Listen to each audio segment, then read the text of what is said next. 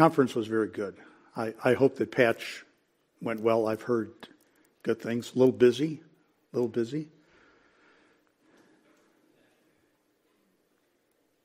What'd you say to him, dear, that he got up and stomped out?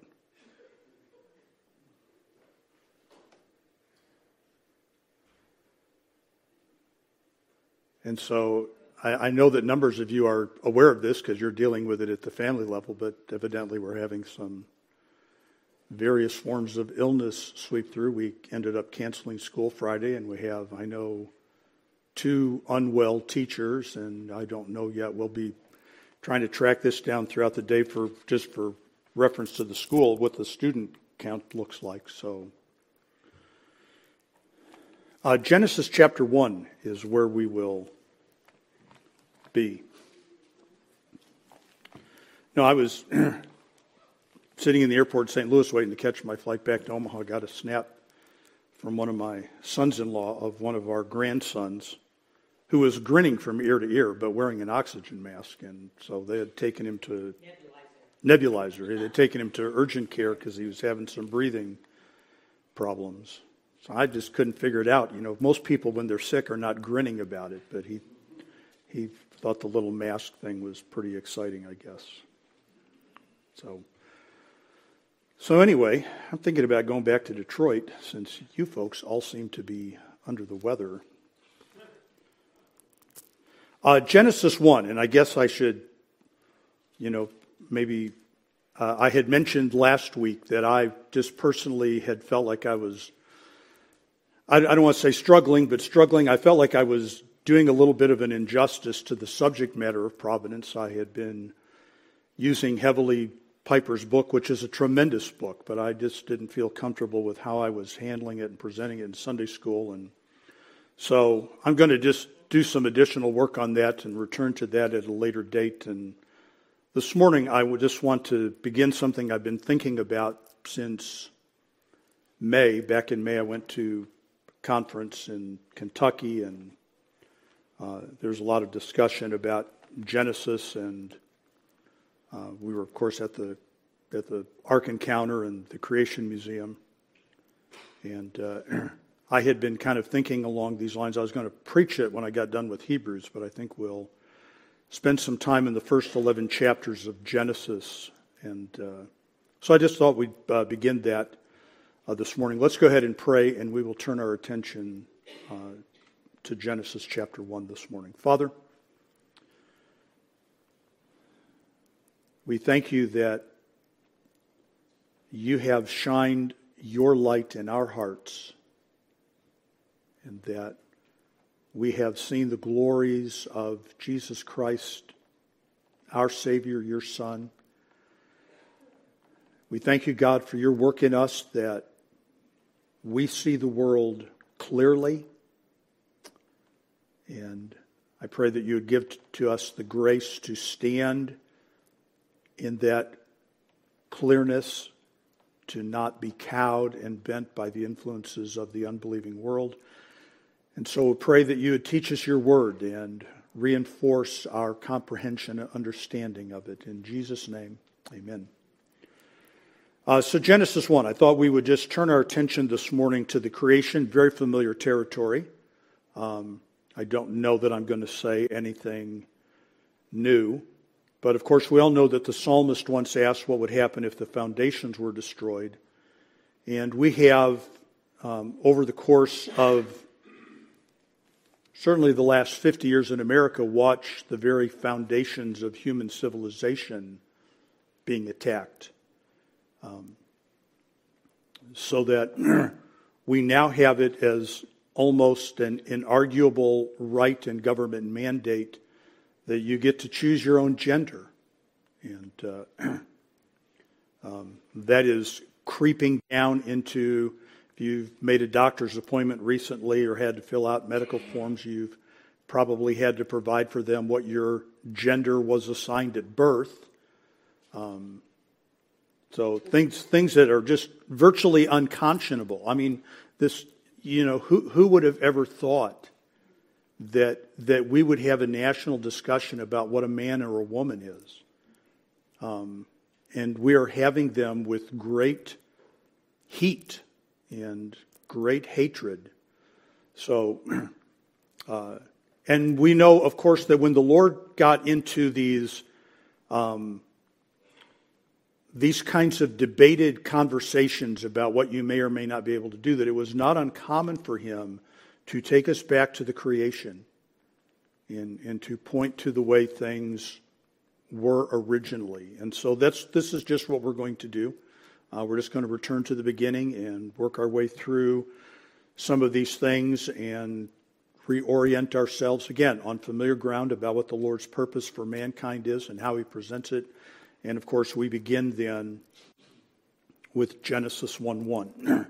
And I want to handle the creation account, which actually is Genesis 1:1 through Genesis 2:3 or 4, depending upon how you want to divide it. We're going to stop this morning at verse number 3. In Genesis 1:1, right, what we have is, first of all, a proclamation or a declaration. In the beginning, God created the heaven and the earth. It is just presented to us as a statement of fact. We have acknowledged, it is almost universally accepted by Bible believers that God used Moses to write the first 5 books of the Bible. Nobody is there to see it. So there's no human record of it. Nobody was an eyewitness to the creation apart from God himself. But in the beginning, God created the heaven and the earth. The word God is the Hebrew word Elohim. It refers to strong one or mighty one. It is a description more of his power and ability. It is not a description of his name. And in fact, it isn't until Genesis chapter 2 and verse number 4 that his ability, Elohim, is coupled with his name, Jehovah, to provide to us the framework and the context of his creation. And yet the word God is used 35 times by my count. Don't count them now, but you may want to recount to make sure that I haven't missed. But God is used 35 times between Genesis 1:1 and Genesis 2:3. God, God, God, God. A being of superior power and ability created something of which he is not part. And again, we know this, we understand this, that the creation is presented to us as the one who is the creator being removed from that which he created.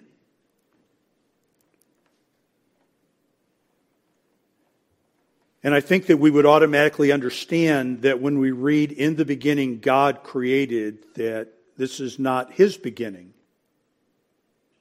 This is not the beginning of God. We know that God is eternal. But that this is the beginning of us and of things that pertain to us. It is, and we're going to come back to that because it's really much more than that, folks. It is of immense consequence eternally that God created the universe.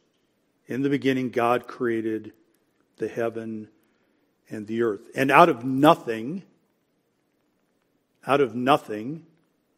God created time, space, and matter. And they are all identified in Genesis 1:1. In the beginning, there is time.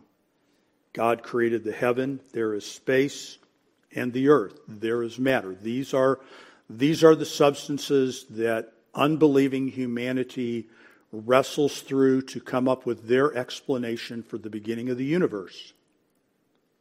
Right? The most widely accepted consensus, and I am no secular scientist, is that 13.7 billion years ago, a singularity exploded and the creation of the universe began. All of which presumes, in secular reasoning, that time, space, and matter were already in existence. 13.7 billion years ago, there was time. In outer space, the singularity, matter, exploded. This is their fundamental presupposition. Ours, of course, would be substantially different. That there was nothing There was nothing that we could relate to. There was only what, and I'm not trying to be disrespectful or dismissive, I'm just saying we don't know. Whatever form of existence God had, God is a spirit, but that means only that he is invisible to our eyes, not that he is completely and totally invisible. And his angelic beings are invisible to our eyes. That doesn't mean they're invisible. God had his existence, his eternal existence, that was completely untethered to time, space, or matter. This is why we talk about him being outside of and apart from his creation. Now, and I don't want to get into all this because I just don't know where to go with this.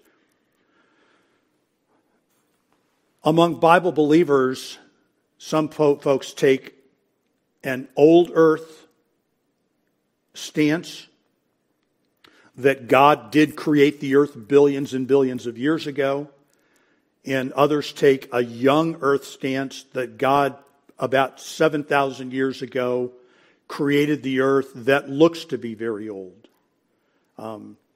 I would certainly take the young earth position. I don't know how to take the old earth position biblically, but good people do. I would just give you this caution, folks, right? I would be cautious about any stance that is an attempt to accommodate unbelieving science, which is what the gap theory was. And we don't really talk much about it anymore, but if you have a Scofield Bible or read about it, that there's this monstrous gap of time between Genesis 1:1 and Genesis 1:2, and that was the age of the dinosaurs and all of those kinds of things, and millions of years passed, and here we are. Right? But the gap theory has its roots in a reaction to evolutionary theory, which took the world by storm. Charles Spurgeon said, and Spurgeon died in 1892, he said that evolution was such a ludicrous idea that it would never take hold. And how wrong he was proven to be there. So that it is no longer theory for many people, but just assumed as a statement of fact that we evolved. And so again, right? It's not my point to get into that kind of argument or debate. You can read about it, the young earth and the old earth. And I would again refer you to this, right? Wayne Grudem has a tremendous systematic theology, and he deals with the matter of young earth versus old earth very thoroughly and very well. And then, much to my great dismay, when he gets to the end, he says, well, I'm an old earth guy because of the science, which I just think is incredibly unfortunate. But he does a really good job of explaining the issues. So anyway, my point is not to get into that kind of a debate, right? God created the earth. It just seems to me that God created the earth in 6 days, that the creation of a mature earth is not any kind of a dilemma, and the earth is as old as God needs it to be for his purposes, not for the purposes of any scientist. So, out of nothing, God created time, space, and matter. Now, this is just my note. I don't believe that I have the biblical authority to label any verse more important than any other verse, so I don't want to take that position. But I would say this, folks. If you can really submit yourself to Genesis 1:1, you will be able to come to grips with everything else the Bible says. And if you won't submit to Genesis 1:1, the Bible is never going to satisfy you in any way. Right? It is the opening barrage. In the beginning, God created the heaven and the earth. Here's where we are, and here's how we got here. God created heaven and the earth. That brings us then to the bulk of the creation account, which is Genesis 1:2 through Genesis 2:3. So in the beginning, God created the heaven and the earth. We could ask, if we have Genesis 1:1, if we really need anything else. I mean, shouldn't that all by itself be an adequate explanation? I'm here. As far as I know, I'm living in a reality. God created that reality. That should be adequate. But we have a lot more information, and so what we have here in Genesis 1:2 through Genesis 2:3 is the process of the creation. God does not simply proclaim that He created the universe.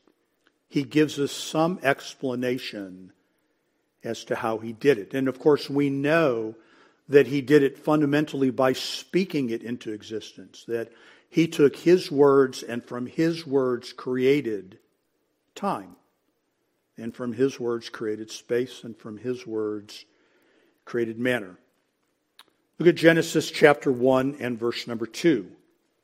And the earth was without form and void, and darkness was upon the face of the deep.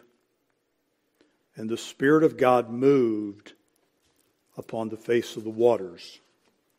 And obviously, again, we understand this is not a throwaway verse, but this is an explanation of the world that God created. So in the beginning, God created the heaven and the earth. What did He create? He created the world of Genesis 1:2. Now again, folks, I would take the position that this is not the provision for millions and millions and millions of years of time. And I will explain why I would understand it that way a little bit later. The world was without form. In Deuteronomy 32:10, that Hebrew word is translated waste. And in Job 12:24, that word is translated wilderness. The world was empty. It was a wilderness, and it was dark. This is the way that God created the world. So there is planet Earth. And if we were there, we would not be able to see anything because it's pitch black. And if we were there, we would not find a place to live because it is a wilderness and it is without form and void. It is empty. It has the appearance of being a gigantic wasteland. And that is the way that God is describing it. This is, right? There is a process to the creation. In the beginning, God created the heaven and the earth. Well, what did He do? Well, He started with an empty, desolate, dark planet. That is its beginning. And yet the Spirit of God, and you may have a note in your Bible, the word moved means hovered. And the Spirit of God hovered upon it, was attentive to it, was being engaged with it. And that brings us to verse number 3. And God said, "Let there be light," and there was light. So here's the sequence, folks. There's a process to creation. That God created a planet. And it just, right, the planet that you and I know just didn't magically appear.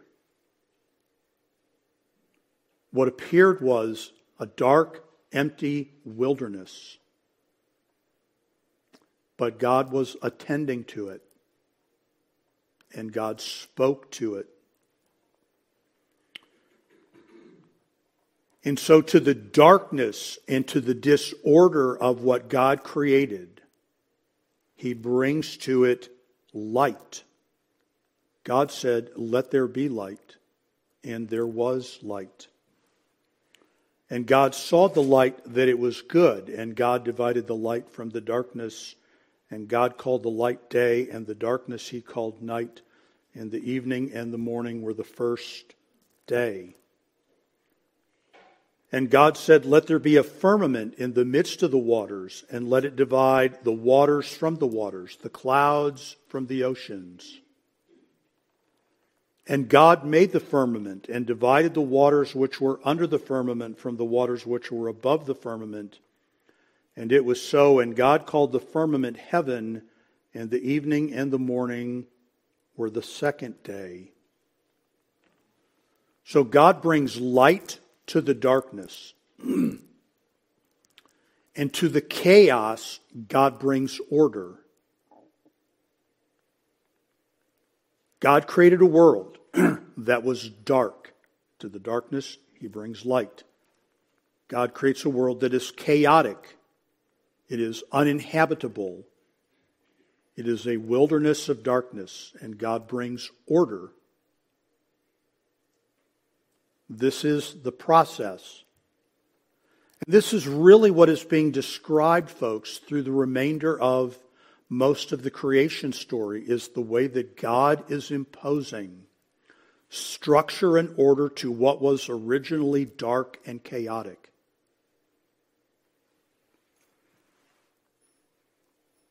So, for instance, in verses 14 through 17, right, we have the creation of light, which is distinct from darkness. We have the creation of land, which is distinct from the water.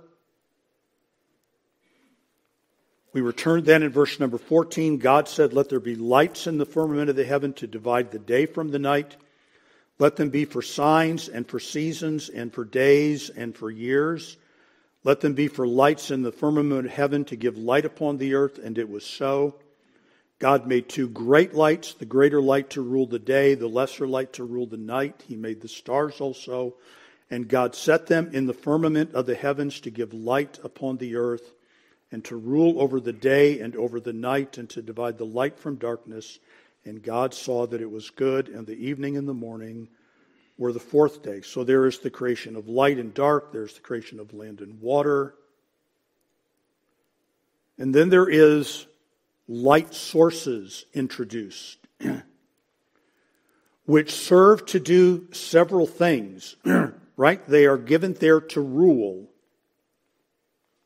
They're given to rule. The sun dominates daytime, and the moon dominates nighttime.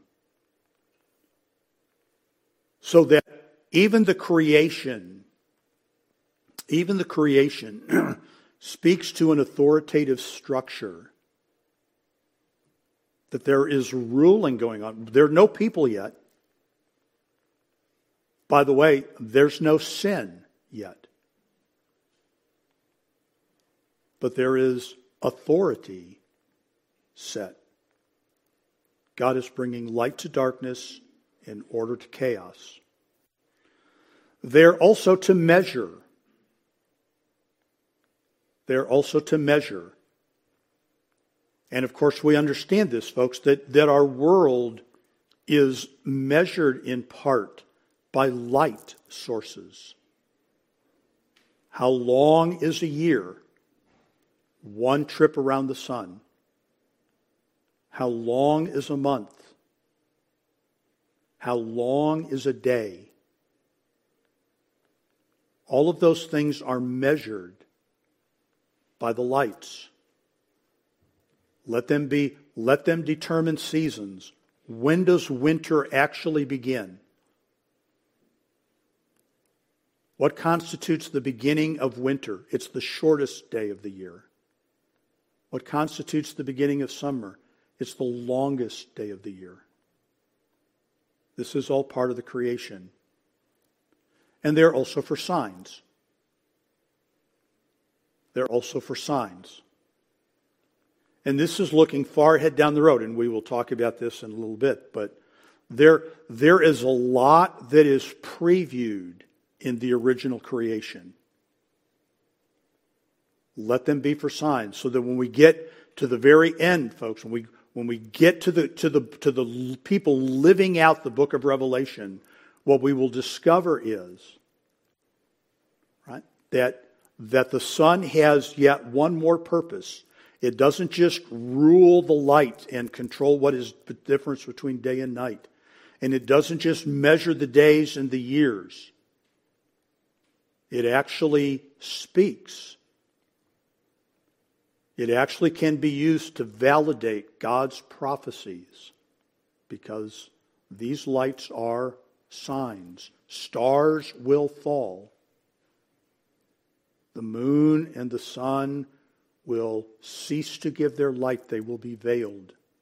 There's great symbolism to these lights. And as God walks down through the creation, excuse me, verse number 20, God said, "Let the waters bring forth abundantly the moving creature that hath life, and fowl that may fly above the earth in open firmament of heaven.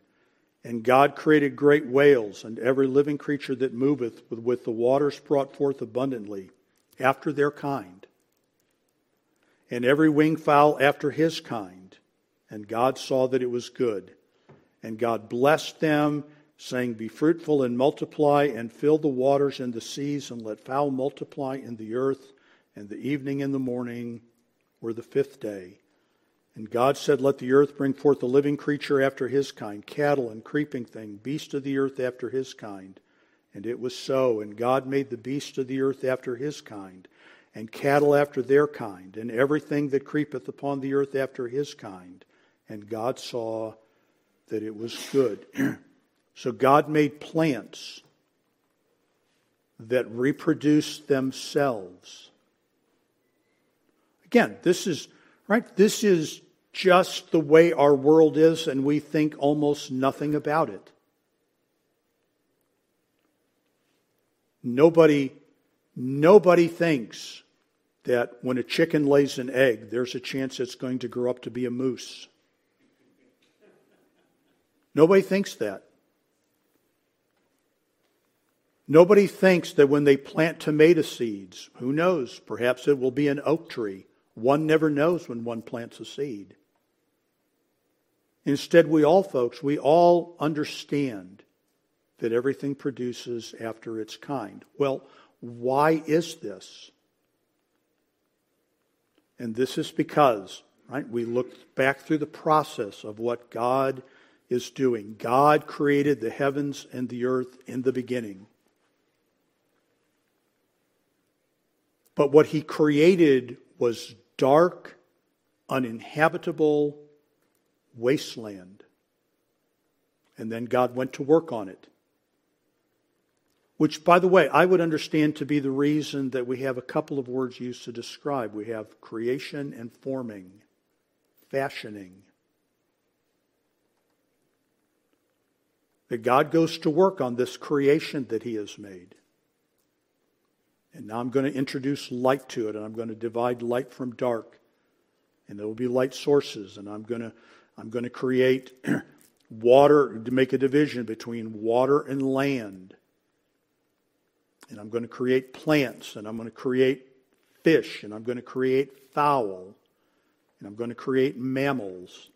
And they're all going to reproduce after their kind. I am going to impose order upon the chaos. And God is not just acting, he is then, as he acts through this, folks, as he begins to work through this, he begins to make judgments about the morality, from our perspective, of what he is doing.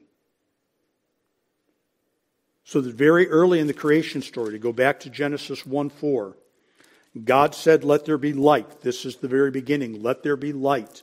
And there was light. God saw the light that it was good. A moral judgment. This was good. And when we get then to verse number 31, we have periodically that declaration that it was good. That it was good. Verse number 31, and God saw everything that he had made, and behold, it was very good. And the evening and the morning were the sixth day. So God is not just imposing order upon the chaos, he is imposing good order upon that which was chaotic. And he is not just imposing light upon the darkness. The light that he imposes is good light. And then, of course, in verses 26 through 30, we have the creation of man. And God said, Let us make man in our image after our likeness. Because everything is made after its likeness, after our likeness. and let them have dominion over the fish of the sea, and over the fowl of the air, over the cattle, and over all the earth, and over every creeping thing that creepeth upon the earth. So God created man in his own image. In the image of God created he him, male and female created he them. And God blessed them, and God said unto them, Be fruitful and multiply and replenish the earth. And let me just pause there to make this note, because the question periodically, why use the word replenish? But it is simply the word that means fill or populate. To us, to replenish implies that there had been something that has been depleted. Right? So you had a glass of water and you drank it, and now it needs to be replenished. But that is not really the meaning of the Hebrew word. It doesn't mean, right? In other words, folks, it doesn't mean that God created a world and all the living things that were on that world died out and now they need to be replenished. Because that just isn't the meaning of the Hebrew word. It means fill. Go out and fill the earth. Replenish the earth, subdue it, have dominion over the fish of the sea, over the fowl of the air, and over every living thing that moveth upon the earth. And God said, Behold, I have given you every herb-bearing seed which is upon the face of all the earth, and every tree in which is the fruit of the tree yielding seed. To you it shall be for meat. And every beast of the earth, every fowl of the air, everything that creepeth upon the earth, wherein there is life, I have given every green herb for meat. And it was so. And so God created man. And we'll obviously, I think, we will spend probably more than 1 week talking about that. What does it mean that he made us in his image? And why would he make anything in his image? We'll talk about that. We will return to that. But here we are. We are part of the creation. We are the last of the creation. And again, I don't want to bog down into this, but I just would argue that this is what the Bible is presenting to us, folks. When we back up and paint the bigger picture, it is not uncommon for people to argue that mankind is God's greatest creation. I do not think so.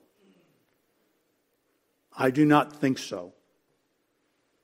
I think that Isaiah 14 is very clear that God's greatest creation was Lucifer. And I think that Ephesians 3 is very clear that part of the reason God created us was because of the rebellion of Lucifer. So that what God actually did is create lower life forms, us, that he might redeem. And we would enjoy something that his higher life forms, angels, would never enjoy. Now, that would just be my understanding of the Scripture, but you will no doubt read many people who argue that we are the pinnacle of God's creation. But again, I just don't think the Scriptures let us go there. And this is just a side note, right? Because I just really think that's what the Scriptures are teaching.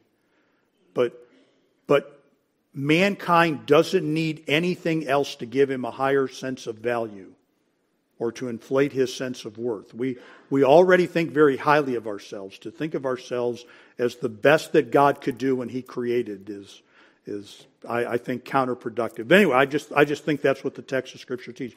I think that when God said of Lucifer, he sealed up the sum, I think the point he was making that he is the pinnacle of what God could create. Unparalleled for beauty, unparalleled for ability, unparalleled for intellect. And then he revolted, and we exist in part, Ephesians chapter 3, to be put on display before those principalities and powers. So that this is what the psalmist is getting at when he asks the question, what is man, that thou art mindful of him? Thou hast made him a little lower than the angels. And then Jesus was made a little lower than the angels. And then Jesus is ultimately elevated above the angels, which is the place of exaltation that we will enjoy. Anyway, so I digress there. That's more about man than about the creation. Right? So there is a declaration or the proclamation of creation. In the beginning, God created the heaven and the earth. And then there is to us this explanation of the process that he followed.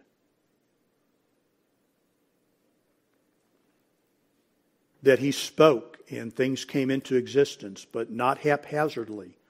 There is a system, there is a regimentation, there is a structure, there is order. There is not chaos, there is not darkness, at least unbridled darkness, unbridled chaos. And by the way, folks, right? I mean, we will get to this, right?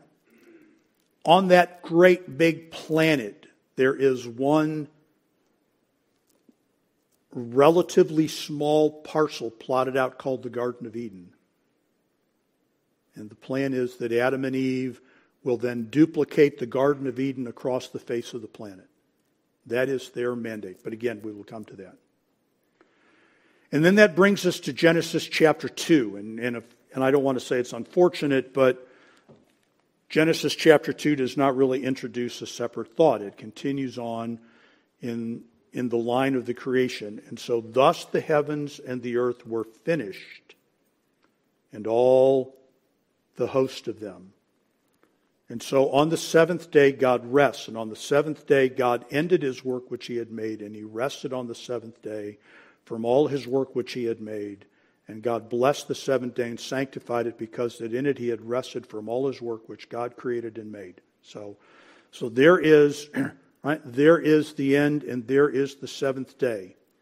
And God rested because he was finished. Chapter 2 and verse number 1. God wasn't resting because he was tired. He was resting because he was done. And his rest, verse number 2, was rest from the work of creation, because God continued to do the work of sustaining. He continues the work of sustaining his creation to this day. He took no rest from that. He rested because he was done creating. He was done with the work of creating. And so then he blessed and set aside the seventh day. So there is, right, the proclamation of the creation and the process of the creation. And then what happens, folks, is that the rest of the Bible really serves to fill out the purpose of the creation. If I could continue the alliteration. Proclamation, process, purpose. Why did God do this? And there are a variety of reasons that are given. I'm not sure that my list is even exhaustive, but here are some of the things that God ties to his creation. First of all is this, in its most simplest, this is our home. God exists outside of time, space, and matter, but we do not. And earth is our home. It is the place where we live. And it is, folks, we understand this, it is the only habitable place that there is in all of God's creation. I mean, unbelieving scientists may spend billions of dollars and more than their lifetime trying to find life on other planets, but if the Bible is true, there isn't life on other planets. And I don't want to get into this, folks, but I mean, do you really understand that? That if there is genuinely life on other planets that God is working to redeem, then he is lying to us. It just cannot be. We are it. We are it. All the host of heaven, all that the stars there are, and all that the planets there might be, and all the galaxies there might be, we're the only place where there is life. This is our home. It is also, we know this from, in fact, let's take a minute and turn to it. I'm going to have to move now very quickly, but if you'll turn to Psalm number 19, a psalm that we all know and love.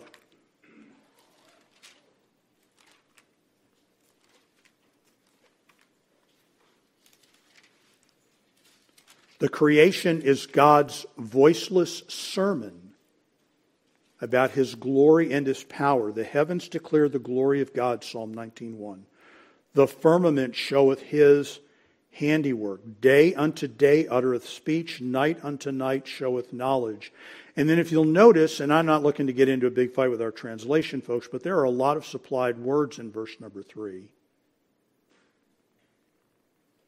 But I think the intent of the Hebrew is this: no speech, no language.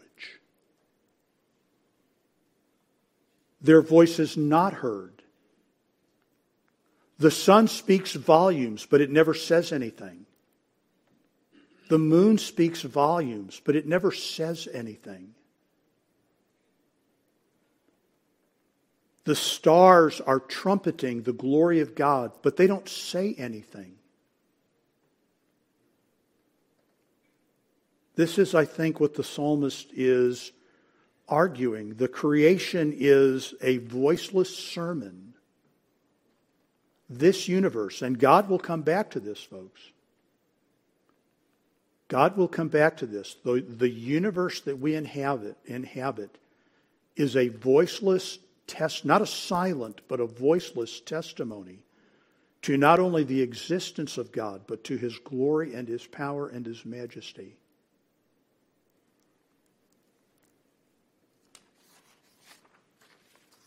And it is the basis of His authority over us. I'm just going to give you the references for the sake of time. Isaiah 45:9 is one. And God chastises people for contending with their Maker.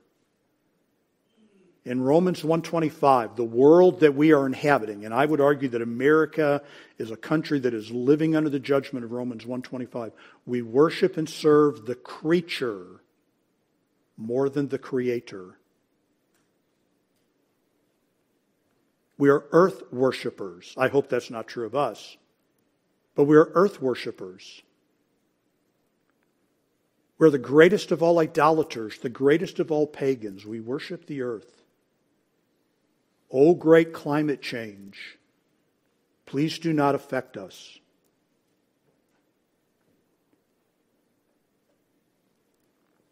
And again, folks, I just don't have the time to develop this, but our founding fathers, although they were far from good, solid believers in many instances, were men who were thoroughly committed to a Christian understanding of the world. And this is what drove their insistence upon property rights and their protection from government, was their understanding of God created the earth, it's His. And for anybody, and this, by the way, folks, is why evolution is such a big deal. Because evolution is not about science, it's about power. And if the world just evolved, then I have removed myself from being under the thumb of the one who made me. But that is the Bible position. What right does God have to tell me what to do? Well, since I formed you, I think I have every right would be God's position. Gave you a place to live. Air to breathe, water to drink, food to eat, time to live. Yeah, I think it's reasonable that you answer to me. But folks, the creation is also a consolation to God's people. And let me just read to you these verses quickly. Isaiah 40:28 and 29. Hast thou not known, hast thou not heard, that the everlasting God, the Lord, the Creator of the ends of the earth, fainteth not, neither is weary. There is no searching of His understanding. He giveth power to the faint. To them that have no might, He increaseth strength. So to those who are believers, the fact that our God can speak a world into existence and not draw a labored breath in the process is a great consolation. Or Jeremiah 33:2 and 3, Thus saith the Lord, the maker thereof, the Lord that formed it to establish it. The Lord is His name. Call unto me, and I will answer thee, and show thee great and mighty things which thou knowest not.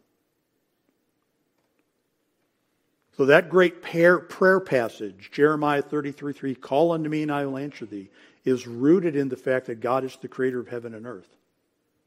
His creation is a consolation to His people.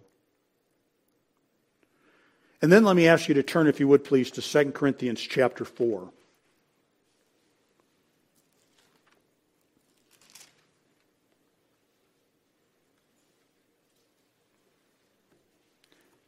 Again, I'm not suggesting for a moment that I have provided an exhaustive list, but I've tried to touch on some of the highlights of the way God uses His creation. Right? There's this process.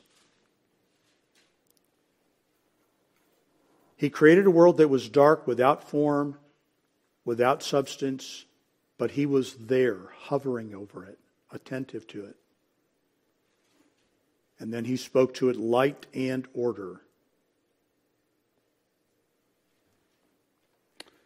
2 Corinthians chapter 4 and verse number 3. But if our gospel be hid, it is hid to them that are lost, in whom the God of this world hath blinded the minds of them which believe not, lest the light of the glorious gospel of Christ, who is the image of God, should shine unto them. For we preach not ourselves, but Christ Jesus the Lord, and ourselves your servants for Jesus' sake. For God, who commanded the light to shine out of darkness. Boom. See, that creation is a preview, hath shined in our hearts. See, folks, the order doesn't just exist at the beginning of the creation. The order is the pattern. Every one of us was born into this world in spiritual darkness, and every one of us by nature is chaotic and unproductive.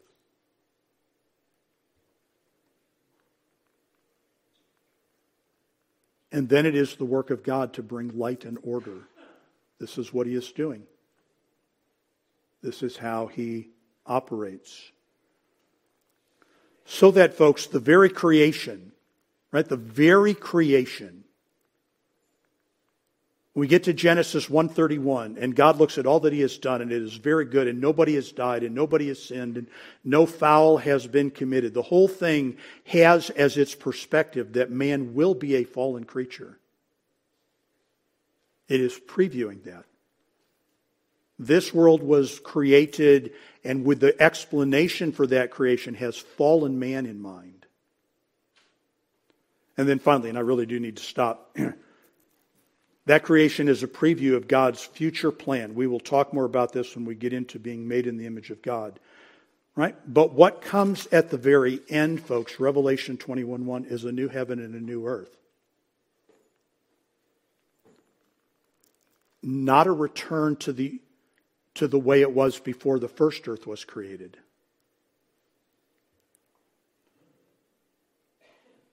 But a new heaven and a new earth. And again, we will get to this, but folks, from the beginning of the creation, from that moment, Genesis 1:1, when in the beginning God creates the heavens and the earth, it has an eternal significance not only for us, but for Him as well. So we're going to stop there, and we'll be back at 11 o'clock. Thank you.